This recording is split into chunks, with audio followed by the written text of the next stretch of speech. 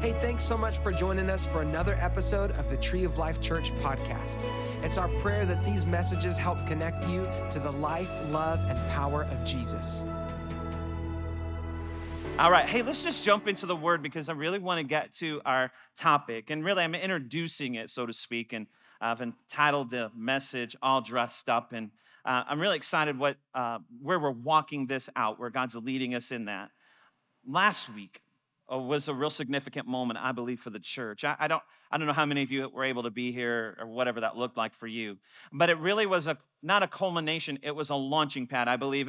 As we came out of 21 days of prayer, I really felt the Lord just put a burden in my heart to just dig deeper into the spiritual things of our walk. And that's so important. That'll become more clear as we get into the message. We're experiencing and feeling this sense of His presence and power moving and asking things of us, equipping us to walk in what He has. We're not here just to live, breathe, and go to heaven one day, right? We're not here just to come to church on Sundays. In fact, what we do outside of church the other 6 days of the week is even perhaps more significant than your weekly gathering. And there's something that had been rolling around inside of me about talking about how to be the people of God, how to take a stand in this crazy world. And as we launched into the back to school blessing, as we were planning and preparing, God just kept stirring in my heart. It wasn't just a moment of praying a blessing over our students and our teachers and faculty and staff of schools. It was a spiritual warfare moment. We're making a statement to the area, to ourselves, and to the enemy that we're not going to stay silent in a time that's just crazy, and the enemy seems like he's trying to attack and steal our kids and break up our families and our marriages. And I felt we were fighting for a generation. I felt like we're fighting for families. We're fighting for our area. I felt that God was telling us to step into there in a greater capacity. And so today's series, or as we're launching today, the message today, really is the culmination of where I think God's been having us on this journey for a few months. And so I'm praying and believing that you come every single week. I'm praying and believing if you can't be here, you'll be online with us to get the full extent of what we're going to bring out about spiritual warfare, because honestly, that's what it's called, spiritual warfare. And now I know as a pastor that when you say things like spiritual warfare, that can freak some people out, right? It's like, what are you going to come in camo and or whatever, all that kind of stuff? No. That spiritual warfare thing, and that's why I didn't call it spiritual warfare. So I knew that some people might turn them off a little bit. But the reality is we live in a world that we're in a spiritual battle. And so we need to understand it. And whether you believe it or not, and I hope by the end of the series you'll see it, believe it, and learn how to walk in victory through it. It's the truth, and we're going to bring that to light, I believe, during this series. And so I want you to stay locked in the whole time. If some of this is new to you or this church is new to you, then just keep coming back and trust God. We're a safe place, trust me, and I know God will speak to you in that time. And so we're going to dive in. I called it All Dressed Up. We're going to dive into Ephesians 6:10. We're not going to turn there, right? But you can go ahead and get there. You can go ahead and turn there. I want to talk about a few other things as a setup for you because I'm really launching the series out today. So let me go back to last week, honestly. So I don't know if you know this, but I don't know how you would know this, but we actually laid hands and prayed a blessing over and anointed with oil 438 students. Come on, somebody, 438 students. Amen. Anointed, blessed of God, protected by God, amen, empowered by God to walk in victory wherever they are. We prayed and laid hands on and blessed and extended our faith for over 90 teachers, admin, faculty, staff, bus drivers, cafeteria workers, custodians, vice principals. Amen? That's significant, I believe, not for the church, not for this church, but significant for the church and our mission here, that we're making a statement, we're taking a stand, and we're not going to just sit back and stay silent while our world gets more and more crazy. We're going to take our place of authority, take our place in victory, amen, and we're going to be the people that God's called us to be, but we need to learn some things, and we need to understand some things. And so this is where we're going, and so I really am excited about this series, and I want you to come for all of it. We're going to dig into God's word. We believe in the power of the word. Whatever you believe, by what's happening around about you, you need to believe in the word. We're going to experience the word together through all these things. We believe that the word is active, alive, and relevant. Amen, and relevant. And it's not hard to see today that we're in difficult times, and our sense of peace is being disrupted. Our sense of unity is being challenged. Our sense of our future even is being shaken somewhat. And we need to know what we need to be doing as individuals and as a church, or the church, And we need to make sure that we're not missing where this is coming from, because we tend to look at things in the physical and the natural, right? That's why the circumstances round about us, instead of what's really the underlying cause of it. It's in the unseen. It's the spiritual dynamic. But you and I, in our natural feelings and senses, we tend to equate everything to physical things. In other words, the person sitting next to you is not your problem. Well, Pastor, you don't. No, that's okay. No, don't raise your hand. Don't do anything like that. It's not. People are not your problem. The natural things are not your problem. There's an underlying root the Bible talks about. We'll bring it that says that is our problem. And the more we're distracted by things out here and attaching it to people or our boss or our neighbor or whatever, we're exhausting energy and effort and even prayer on the wrong thing. And we're not really dealing with the root. And that's what we're about. And that's what this series is about. We're going to look at how do we deal with the root. What did God say? How did God set it up? How did he equip us to deal with the root of the problem? You understand that the division and disunity and things that are happening in our world today, in our own communities, it's not the color of skin. It's not the politics. It's the root behind it, underneath it. It's the enemy that wants to get us focused on physical, tangible things. So we extend energy, effort, and we don't pay attention to him. Do you know the thing that he wants to happen, the best thing for him is if we don't focus on him? Or if he can make us think that he's not real, oh, he's just some little cartoon character with a red tail with a point on the end of it and a pitchfork and running around like that, kind of cartoonish or whatever. No, if he can get you focused on that, like maybe he's a myth or some kind of crazy story or a cartoonish kind of character, or it's really the people around about you, you can't be effective in what God has for you. If he can't keep you from getting saved, he's going to keep you from not focusing on him, the real issue, and wasting time, energy, and effort on what we think the problem is, and it's typically we equate it to people. So then he gets us at strife with people, and now we don't even eat lunch with people. We don't have relationship with people. We don't have time with people because we have all of a sudden taken what the enemy has tried to stir up underneath, and we've equated it to be the problem where he's the one that really is underneath all that. Does that make sense this morning? We need to pull back the curtain and see the real cause here. And we need to do that because we're living in a world that there's so much going on outwardly. All our time, energy, and focus is there when we need to direct it now at the real problem, the enemy. And the Bible gives us how we can do that. And so let's make sure that we understand that. So we can't turn our anger, frustration, and attention to physical, tangible things that we can see. We need to understand there's an enemy underneath it. And if we understand or forget there's an enemy underneath it, we're offering solutions that do not solve the problem. Do you realize if there's a spiritual root associated to it, natural things won't take care of it? And we're spending all our time in the natural things, which I get it, and it will give you relief for a moment, but it won't take care of the issue or the problem. And so that's what this series is all about. And I want to set it up again today and launch into it in the upcoming weeks. And we're going to take a look in the book of Ephesians. And I asked you to turn to Ephesians 6 for me. And I apologize, this screen out over here, the bulb went out right before service. But let me say it right now, it wasn't the devil. The devil, he's not, if your car ran out of gas, the devil just, he didn't do it. You didn't fill it up, right? It's like there was the bulb went out right before service started. It'll be the devil to say, if they can't get two bulbs and there's two screens up, I'm not coming back. Now that's the devil, right? I'm not coming. They need to get their act together. I'm not coming back to this place. No. So, and for all of you that we'll pray for your neck that was straining and during the Tree TV to look all the way over here or for the words on the screen. So there's a real devil. And Paul knows that. So Paul's writing this book of Ephesians. It's a letter to the church in Ephesus. And Paul's amazing. And anytime you can read things from Paul, in fact, 2/3 of the New Testament was written by Paul. And I love it because Paul really was directing you and I to who we are in Christ. In fact, if you read the writings of Paul, and again, he wrote most of the New Testament, he wrote to teach us who we are in Christ. Who are you? What does that look like in your life? Who is he? And the book of Ephesians, really, most scholars will believe that is the best of them. In fact, if you will, most scholars would believe the book of Ephesians is like the icing on the cake or the cherry on top. And if I could ask you to do something before we gather again next week, read the whole book. There's only 6 chapters in it. I would make it part of your regular discipline. I would spend a lot of time in Ephesians if I was you. There's other areas, but that really tells you who you are in Christ.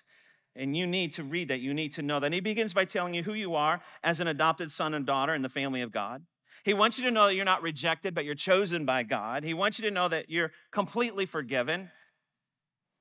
And he says in his chapter 1, he says, and not going to go there, but he says he's been praying for the eye of your heart to be open to the bigness, greatness, vastness, depth of God and what he has for your life.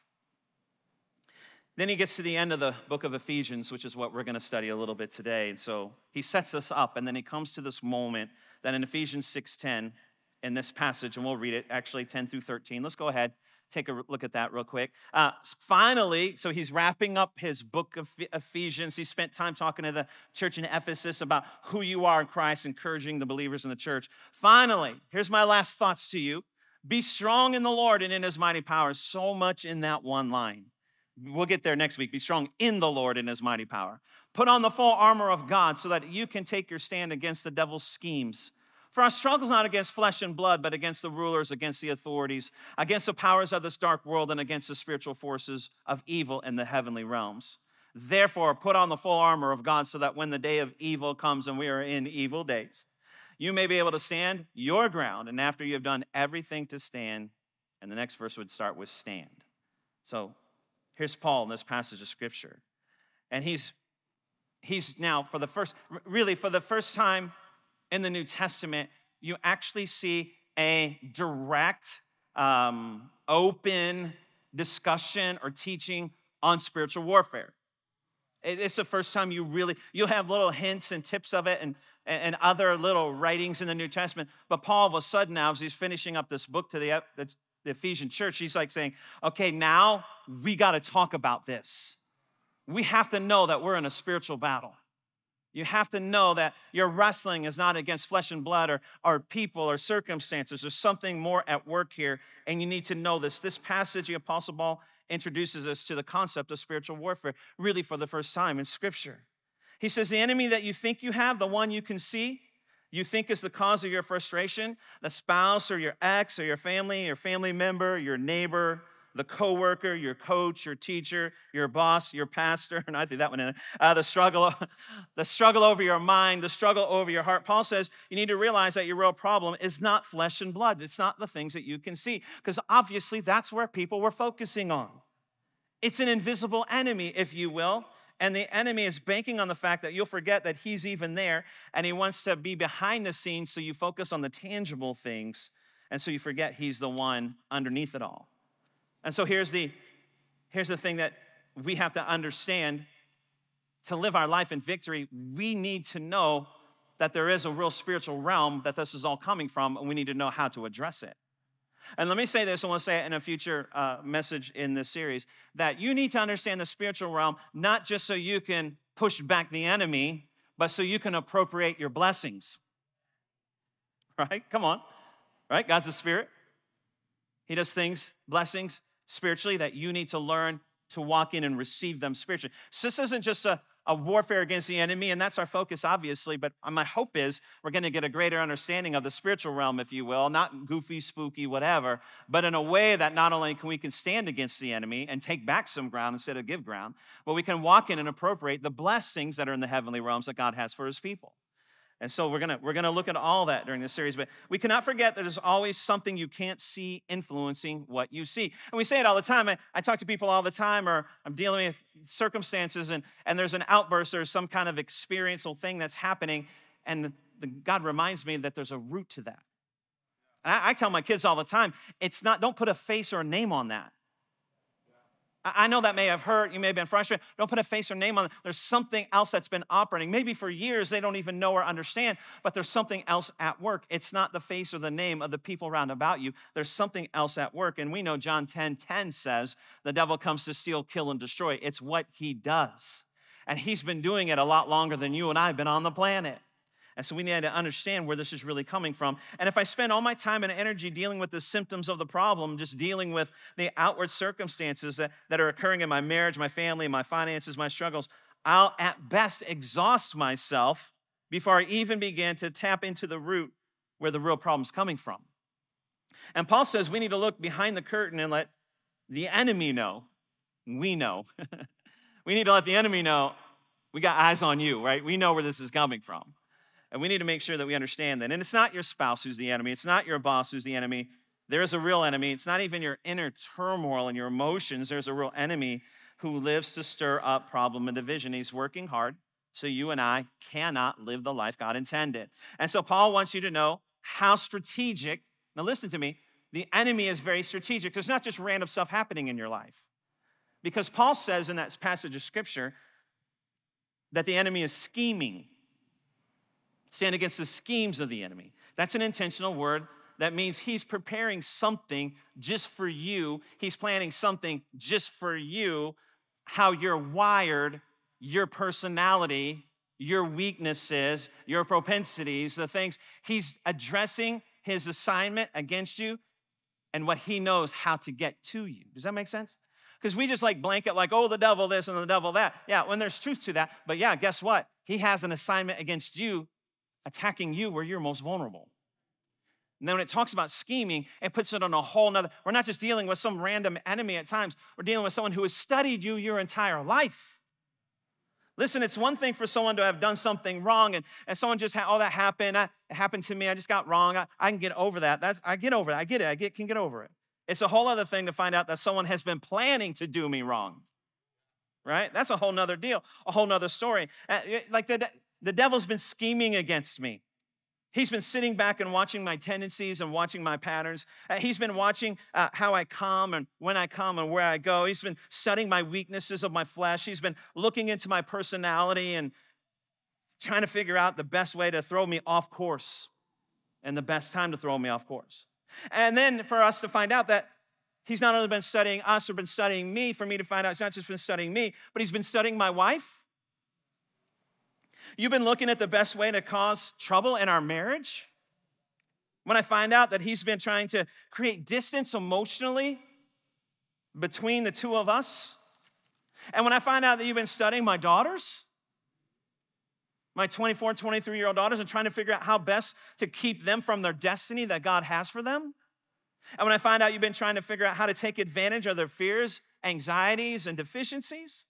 And when I find out that you've been studying me and the people that I love, holy indignation rises up on me.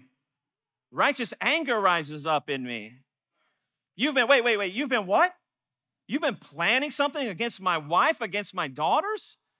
You've been planning it against me and how to divide us and for my daughters to miss the call that God has for them, for distance to come in my relation. Wait, you've been what?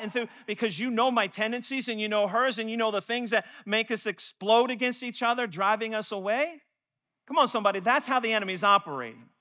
Whether you want to admit it or know it or not, there's a real enemy and he studies you. He's scheming. Paul's bringing that to light. Listen, church in Ephesus. Listen, Tree of Life Church. The enemy's been scheming against you and your family.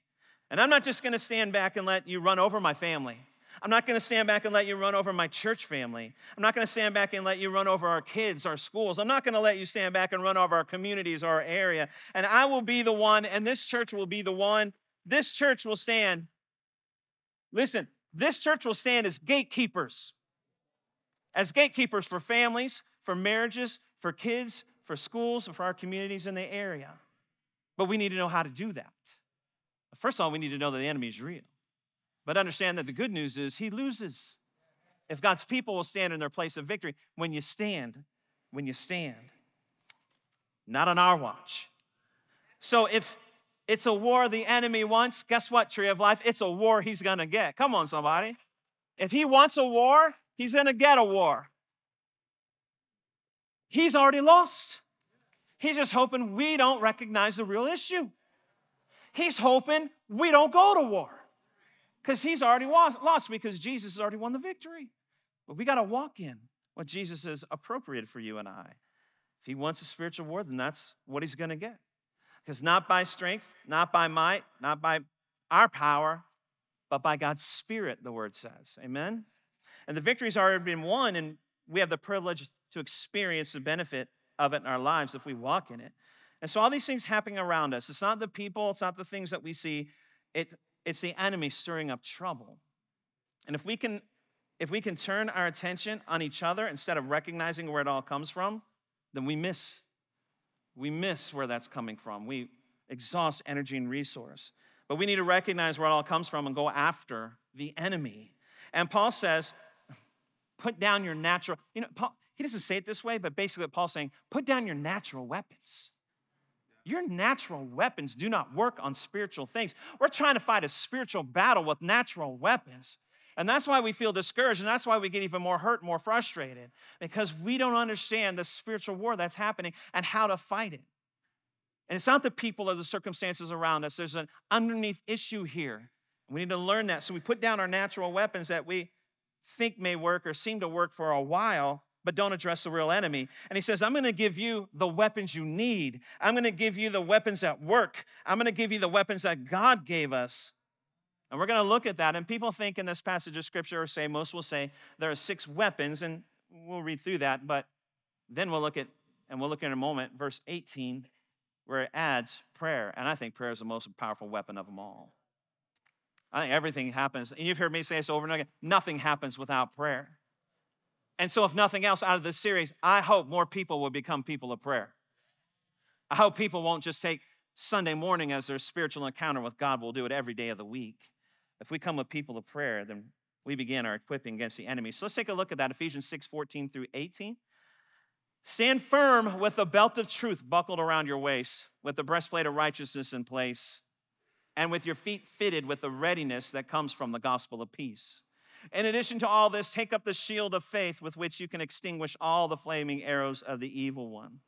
Take the helmet of salvation and the sword of the Spirit, which is the word of God. And here's where I get the 7th one here. And pray in the Spirit on all occasions. Pray in the Spirit on all occasions with all kinds of prayers and requests. With this in mind, be alert and always keep on praying for all the Lord's people. Prayer. We need to be people of prayer. You need to learn how to pray. Understand something, that prayer is the key that unlocks everything God has given us. Prayer doesn't manipulate God. It accesses what God has already provided for you and I. You have not because you ask not. So pray. Learn to pray. If you want victory in your marriage, learn to pray. If you want victory in your family, learn to pray. If you want victory at work, learn to pray. You want victory to restore relationships, learn to pray. Learn to pray. You want victory in your body, your mind, learn to pray. So learn to pray. Student, if you want victory at school this year, learn to pray. If you say you want to live victoriously, and I'm going to say this, I may have to apologize later, but if you say you want to live victoriously and abundantly and don't pray, then I don't believe you. I'm not going to apologize. I'm not going to apologize for that one. Why apologize for the truth, right? I know that's true in my own life. I'm not walking in the victory or the abundance I could if I'm not praying. I know when I am praying, then I find myself walking more in that. And so it's the truth, and we're going to learn to pray. We need to learn to pray. And today we're not just introducing the series. We're looking also at a piece of the armor, looking at spiritual warfare, looking at prayer. But let me say a few things about one of the pieces here in the time that I have left, just as a way of introduction for the series. It's the first one that we saw as we began reading in Ephesians 6:14. So let's go back to that. And you'll hear the different pieces of the armor throughout the course of the series. You'll hear about prayer. You'll hear spiritual warfare. We're going to let the Lord lead us as we go. And we'll extend the series as long as we need to extend the series until we feel like God gave us a release to move on, because this is so important for you. This is so important for all of us to learn this, myself included, as I continue to grow in the things that God has for me. And let's start here in verse 14. We read it once already, but stand firm then with the belt of truth buckled around your waist, the belt of truth. Now, we probably won't take each armor in its succession, depending upon, I will miss a few Sundays on a travel, but as the other pastors, as the Lord, Holy Spirit leads them. But we're going to start with this one, not just because it's the first one, but understand why Paul chose it first. I think it's the key to all the others, to be just quite honest with you. This is a picture that we're talking about of a Roman soldier. So if you can picture a Roman, I probably should have got a picture. We'll do that maybe the upcoming weeks, but next week. But if you can picture a Roman soldier, and we've seen all the movies, we also saw Gladiator, right? No, we saw all these things, and in that picture of a Roman soldier, they were everywhere during that day. They were occupying the land. So common for the people in the church of Ephesus or around the Roman Empire. It was so common, obviously, for them to see a Roman soldier. So as Paul would begin to talk about the armor, they would easily have that picture in their mind and understand what to equate that to. And so you can imagine there being this very vivid picture in their mind as he began to tell share this truth in this scripture. Paul was using this visual, again, because he wanted to correlate pieces of armor with spiritual truth for us to understand. And not only would the people in the church of Ephesus know what a Roman soldier would wear and what it would look like, they would also know, because back in the day, that when they became a certain age, they would all study. God's people would all study the Old Testament writings.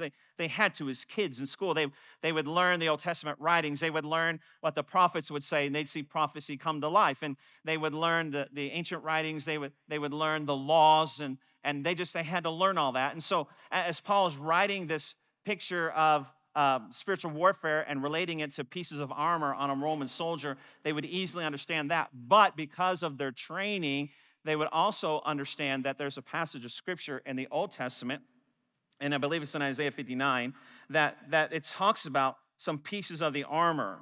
It talks about there, and in fact, in Isaiah, the picture is a divine warrior. In fact, there's rebellion of the people of God, and God shows up to take care of the rebellion, and he shows up as the divine warrior. And the scripture said he has a breastplate of righteousness on, and he has a helmet of salvation on. And so using this picture as an analogy, they would understand by seeing a Roman soldier, but because of the teaching of the writings of old, they would also equate it to God showed up one day as a divine warrior in armor, breastplate of righteousness, helmet of salvation. Now, in that day, he was taking care of rebellious people. And this day, he is giving his armor. Come on, he gave his armor. He gave his divine armor, the armor of God, given to his people in the New Testament church. Think about that for a moment. It's the armor of God that has been given. God shows up in Isaiah 59 in divine armor, and then the picture is, as Paul's writing this, it's not hand-me-down armor. It's not second-class armor. It's not just what was laying around. It's not even Roman armor. It's God is equipping you with his divine armor and power to stand against the enemy. They would know that because they studied Isaiah and the ancient writings, and they would know that would come to life in them, not just seeing it as a Roman, it would go to another level. And wait a minute, this is a picture of the divine warrior of God, but not as he wasn't coming to punish his people. Now he's coming to protect his people. He's coming to punish the enemy, and he's giving his people his divine armor to do that. That's what we're talking about, the divine armor of God today to push back the enemy, to stand in your place of victory. I love that. I love that picture. And the good news is it's been given to us, so we know it works. You get something from somebody like, I don't know if this is going to work right or not. Yeah, guess what? You don't have to worry about that. When God gives it to you, it works as it was designed if you'll put it on. God's very own armor, and it was good enough for God in the Old Testament. It's good enough for you in the New Testament. Amen? And Paul is writing and using this analogy, and so they would all understand. But it was so much more. It's so much more than what we understand in Ephesians. It's God as a divine warrior, his armor being given to you and I. And Paul says the very first thing we need to stand against the enemy is truth. Say truth. You know, there's really only one truth, and that's God. And let everything else be a lie, the Bible says. There's only one truth that will remain when let heaven and earth pass away, but there's only one truth that will remain, that's God's truth. It's not your truth or my truth, it's God's truth. I tell people this all the time when we're having a discussion, and I'm like, well, that's their side of the story. That's his side, that's her side, but then there's God's side. Right? There's three sides to every story, but God's side is the one is truth. It's truth. He gives us truth. You and I need truth. The very first thing that we need to stand against the enemy is truth. That's where it starts. And when you saw a Roman soldier back in that day, the first thing you might notice is, if you see the picture, I should have got that, but a helmet with these big red feathers on it a lot of times, right? You see that. Or this huge breastplate, which is so important. I can't wait to get to that piece of armor. Or a big shield that would protect maybe two or three of them in a battle or against archers as arrows are flying. And those are the things that you would notice first. You wouldn't notice the belt first, but he chose to go to the belt first because it's so significant. It's central to everything else that you're equipped with. Truth is central to everything else that we walk in. It is the most significant piece of what you and I have. It's the truth. It's truth. Maybe we'd think of the large 3 to 4 foot broadsword, other parts of the soldier's armor, but yet Paul was thinking about correlating the belt with something. He did not choose what was most impressive. He did not choose what was most obvious or noticeable, but he did choose the piece that the soldier would put on first. The first thing the soldier would do would be girded with his belt, put his belt on. The belt was a central piece. It was a piece most all the other pieces connected to. And without the belt, nothing else would be in place for very long. And Paul says, if you want any chance of standing firm against the schemes of the enemy, you must first make a choice, a decision, to be a man or woman committed to the truth of God's word. The first thing we have to do is be a man and woman committed to the truth of God's word. That is the beginning point. That is the most significant point. And I'm so glad that you're here in church today. But just because you're in church today does not mean you're girded in truth. Just because you come to church every week and week after week and serve does not mean you're girded in truth. Because we still wrestle with compromise and we still wrestle with outside influence. And now we're trying to filter things through humanity and through culture and through politics. But if it doesn't line up with the word of God, it's not truth. And you can go to church your whole life and still not be girded in truth. And how do we know that? Well, how you live your life. So we pledge our allegiance to the truth of God's word. We pledge our allegiance to the truth of God's word. You may not always be popular. You may not always be politically correct. You may not always be the favorite person of somebody, but that's okay. Joshua said, as for me and my house, we will serve the Lord, and God will take care of you. You may be the wet blanket. You may be the one no one wants to invite to the party. Praise the Lord. Come on. Because we need to be people of truth. That's where our victory is, amen? It's a choice you make for yourself. When culture changes, when philosophies change with new ideas and they rise to the forefront of everyone's mind, when they're legislating new ways of thinking and new ways of living, we must be a group of people who don't just celebrate the word on Sunday. And there are new ideas and things being legislated and new things coming to the forefront of people's minds today. And it's not enough just to experience truth in here. So we need to be men and women of truth, especially in our world today. We have to decide when we walk out of these doors today, even if we stand alone, we pledge our allegiance to the truth of God's word. For I am not ashamed of the gospel of Jesus Christ, because it is the power of God unto salvation. And I will stand firmly in the promises of his word, because I'll be dressed up in the belt of truth. Amen? And if culture and politics are giving a different direction than the word of God is, I go with the word of God. Let me say it this way. Here's my political statement for the morning. God does not ride the backs of donkeys and elephants. He doesn't. He doesn't. God did not come to take sides. He came to take over. And his truth is the truth. The reason why the issue of truth is so important is because it's the enemy's main approach against you and I, and it's deception. Truth is the only thing to combat deception. And he is the father of lies, which means everything he says is deception. And what makes deception so scary is the person being deceived doesn't know it. That's the definition of deception, basically. You're deceived and you don't know it because you believe what you believe to be true. And deception blinds you. And we don't typically know it in the moment, but we can all look back to our past and see it there. I may not know in the moment of what I'm walking in, even though well-meaning and loving people are trying to tell me different because I can't see it for myself. But I can look back and see my past after the fact, unfortunately, and say, oh yeah, I was deceived. And how many times have we said that? I was just deceived. It's the enemy's main approach. The only thing to combat deception is the truth. Where would we be without God's grace and mercy? And since we can't tell we're being deceived, we need to have a standard outside of ourselves. Since we can't tell, we need a standard outside of ourselves to look to determine whether or not we're being taken for a ride or taken advantage of. We need a standard outside of ourselves because we can't always discern that.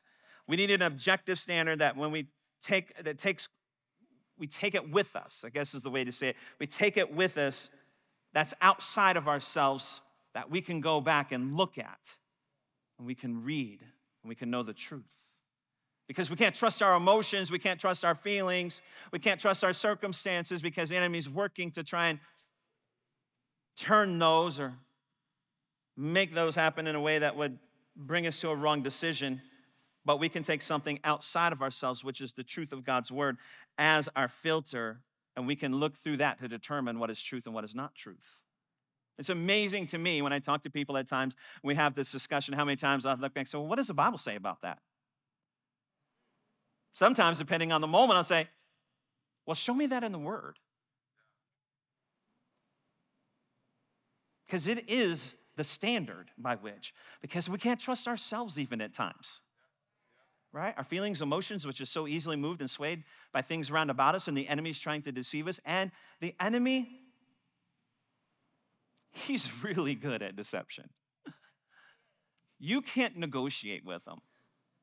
You can't go toe-to-toe with him if you're not dressed up in the armor of God. I'll tell you that right now.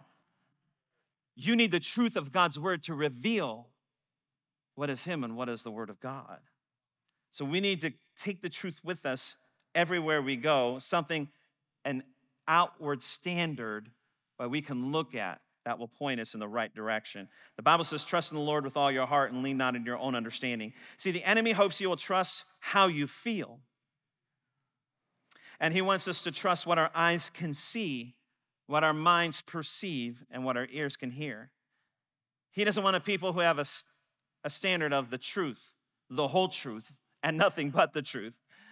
And the Bible says, you shall know the truth, and the truth will make you free. And we want to make sure that you have the truth. That's the whole point of the series. That's the whole point of our existence. We want to, every time we gather, whether it's a particular series or not, we want you to hear the truth of God's word. We want our kids to hear the truth of God's word. We want our teens to hear the truth of God's word. We want to make sure that you have the truth. But listen, father, mother, your home needs the truth spoken and taught every day. Come on, somebody. Every day, truth needs to be taught and spoken in your homes. If you want your kids to follow the truth, number one, you need to follow the truth and set the standard for them. You know what you need to do? I remember my girls were little and we get them dressed for school. You need to get your kids all dressed up for their day, spiritually speaking. You need to lay out the belt of truth for them. Come on, somebody. You need to lay out the helmet of salvation for them. You need to lay out the shoes shod with the gospel of peace. You need to do that in your home, not just on Sundays. And let me tell you this, it doesn't work just once every 3 Sundays. And it doesn't even just work on Sundays. That's why you need to get in a small group. That's why you need to get in a class somewhere. Because we need to be around the truth as much as we can. But listen, we can't just be around it. We need to be in it, and we need to be speaking it. Your homes should be a place where the truth of God's word, everybody should get their belt on every day. Before your kids go to school, give them some truth. When they come home from school, give them some truth to help combat the lies of the day. Before they go to bed, read some truth over them. That's what we need to do. Feed your family the truth while you feed them tacos. Dinner. Paul says, you decide that this book is the compass for your life. Wrap it around you and stand firm in it. Everyone, stand firm in it, even if you stand alone. Mom, dad, single dad, grandma, grandpa, high school kid, middle school kid, elementary kid, stand firm. Wrap yourself in the truth. Church, let's stand firm. Let's wrap ourselves in the truth of God's word. And then let's take it outside these walls into our world every day. Because you shall know the truth, and the truth will make you free. Thanks again for joining us this week. We pray that this message encouraged and inspired you. If you want to find out how you can be a part of Tree of Life, just go to our website, treeoflifechurch.org. Don't forget to subscribe to this podcast and share it with a friend.